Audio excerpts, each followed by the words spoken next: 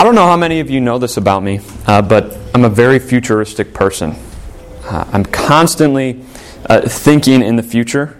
I'm constantly thinking of where our family is going to be in 5 to 10 years, what house we're going to be in, what it looks like, what the yard looks like, because I can't stand having weeds in my yard, and yet because we're renting, I can't just go out and buy fertilizer and take care of that in our own yard. So I'm constantly thinking about how great our yard's going to look. I'm constantly thinking 5 to 10 years from now for the church. Where is the church going to be? What the building's going to look like. I'm constantly in the future, thinking. Not that I can plan to get there, I can just picture it all. But how we're going to get from here to the future, well, that's up to somebody else. I can just see it. I hardly ever think about the past, and it's hard for me to even enjoy the here and now because I'm constantly just in the future. So you can imagine this makes for some interesting conversations with Anne and me, because what does Anne like to do? Anne likes to reminisce. Anne likes to talk about the past, and you remember when we went on our honeymoon and we did this, and remember when we used to do this, and remember when we did that one thing that was really fun? Yeah, I remember it. But think about all the cool stuff we can do in the future. That's how a lot of our conversations go. But when I do reminisce, I often think back to my childhood, and I always go back to the dinner table, where we had a family meal. At the dinner table, I can picture it perfectly. My brother to my right, my sister across from me, my other sister on my left, my parents at the other end of the table. And that is where we laughed. That's where we joked. That's where I made my brother mad by stealing food off of his plate. That's where my sister, my younger sister, would always need to have a different meal prepped for her because she was such a picky eater. A lot of times she just had macaroni and cheese for dinner every single night. This is where my mind goes back to. But as we got older, what happened? We all got to high school. We all started playing sports. Practice times were different. Family dinners became less and less. I left for college, and now family dinners are few and far between. In fact, maybe once a year we have a family dinner together. It's safe to say that even during the times when we were having family dinners, I took them for granted. We all did. A lot of times we wanted to eat as quickly as we could to get back outside and play wiffle ball or go back upstairs and play video games. We always wanted the TV on because there was some sports game on that we wanted to watch or our favorite TV show. We took that time for granted. And the song is true. You don't know what you got till it's gone. There's another supper that we oftentimes take for granted. We don't mean to.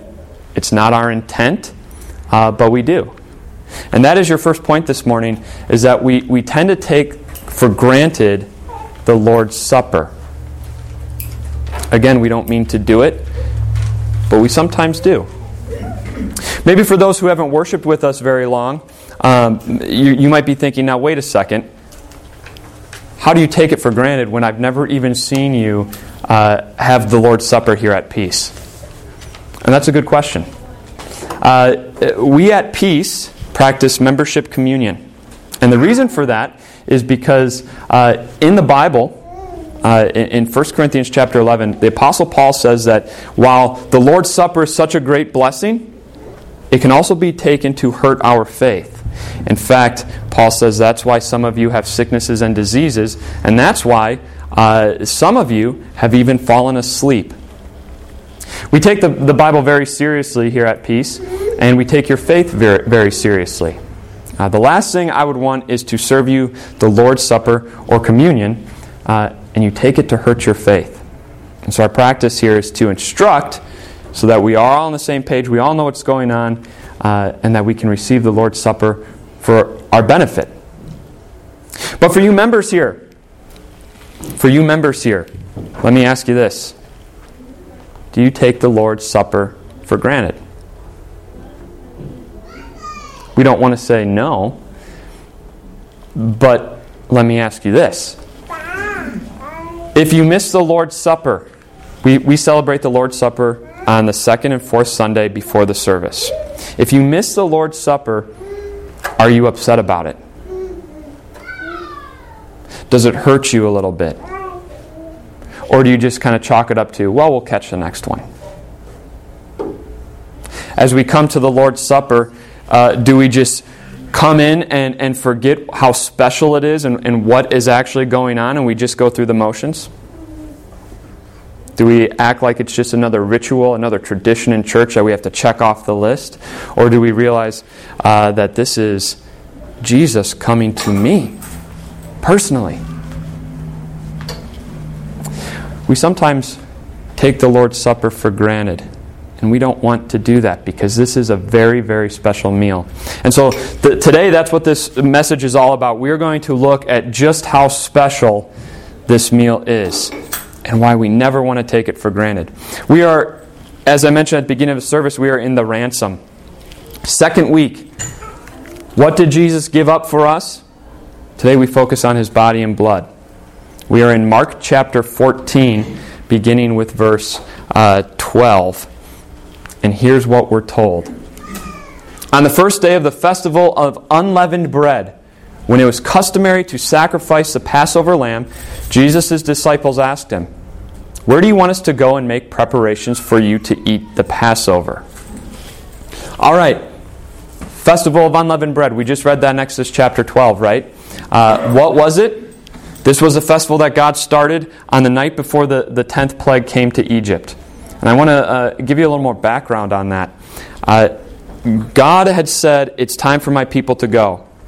You're going to leave Egypt. You're going to leave your life of slavery. 1500 BC. God sends Moses to tell Pharaoh, let my people go. And Pharaoh says no. And so God sends 9 plagues, 9 miraculous signs against Egypt. And they were so miraculous that even the sorcerers and magicians for Pharaoh came to Pharaoh and said, this is not magic. This is the hand of God. We can't do this. You should listen. And Pharaoh said, no. And so God says, that's it. Here comes the 10th plague. I'm going to kill every firstborn son in Egypt. And as shocking as that is, what's even more shocking is God, through Moses, tells Pharaoh what's going to happen, and Pharaoh says, not going to let you go. Now think about that. 9 plagues have come and gone, just like God has said. God said, this plague is going to happen, and it happened. Don't you think by the 10th time you'd say, you know what, maybe there is something to this. Go ahead, I do not want my firstborn son to die. But Pharaoh says, no, I'm not going to let you go. And so God says, all right, Israelites, here's what you do. You're not going to be, I don't want to kill your firstborn son. So, sacrifice a lamb and spread its blood over the doorframe. Roast the lamb and have unleavened bread. Eat it together as a family. And then as a family, go into your house, and when I come to your house, I will pass over it when I see the blood on the door. The lamb's blood is what saved the Israelites. This is the festival that is going on during Jesus' time. And during Jesus' time, there was a rule for all the Jews that you had to celebrate in Jerusalem. So all Jews from the whole Holy Land are coming into Jerusalem, into the walls of the city, to celebrate this Passover. And Jesus' disciples say, Jesus, where do you want to celebrate? And here's what He said. He sent 2 of His disciples telling them, go into the city, and a man carrying a jar of water will meet you. Follow him. Say to the owner of the house that he enters, the teacher asks, where is my guest room where I may eat the Passover with my disciples? He will show you a large room upstairs, furnished and ready.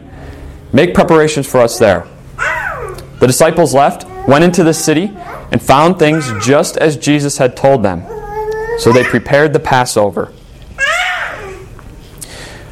Is this Jesus being God? Is it Him showing His omniscience, His all-knowingness, His all-wisdom? hey, go into the city and this is what you're going to find?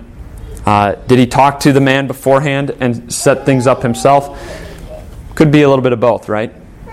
Either way, Jesus sends his disciples in to say, prepare for our supper in this upper room. Because no one's going to walk by. It's isolated. It's just going to be us. And it's here that the Lord is going to institute or begin the Lord's Supper. And here's what we're told. While they were eating, Jesus took bread, and when he had given thanks, he broke it and gave it to his disciples, saying, take it, this is my body. Then he took the cup, a cup, and when he had given thanks, he gave it to them, and they all drank from it. This is my blood of the covenant, which is poured out for many, he said to them.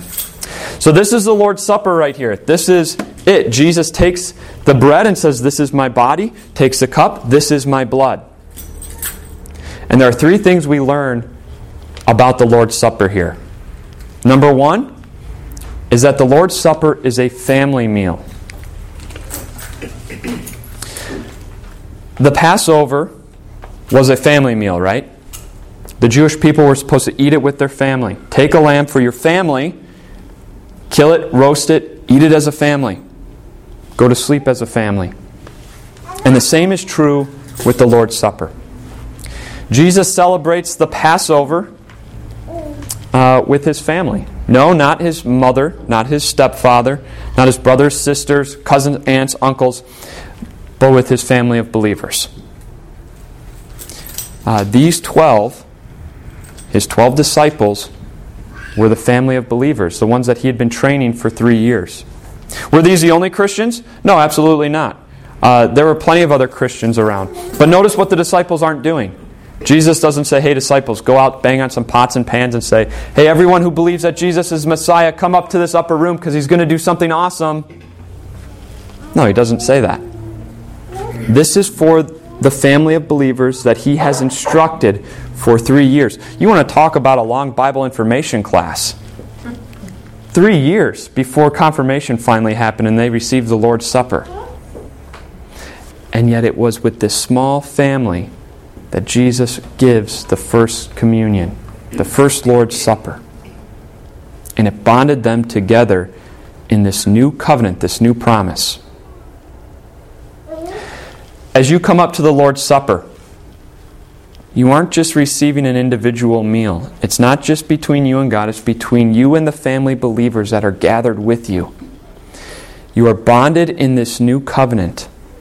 As you look to your right and to your left, you know that the person standing next to you struggles just the way you struggle.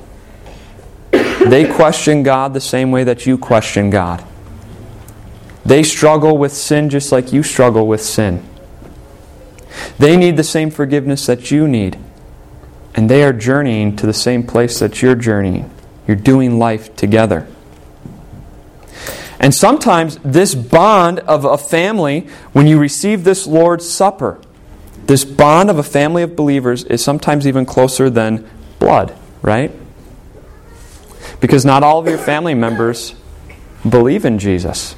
Not all of your family members receive the Lord's Supper with you.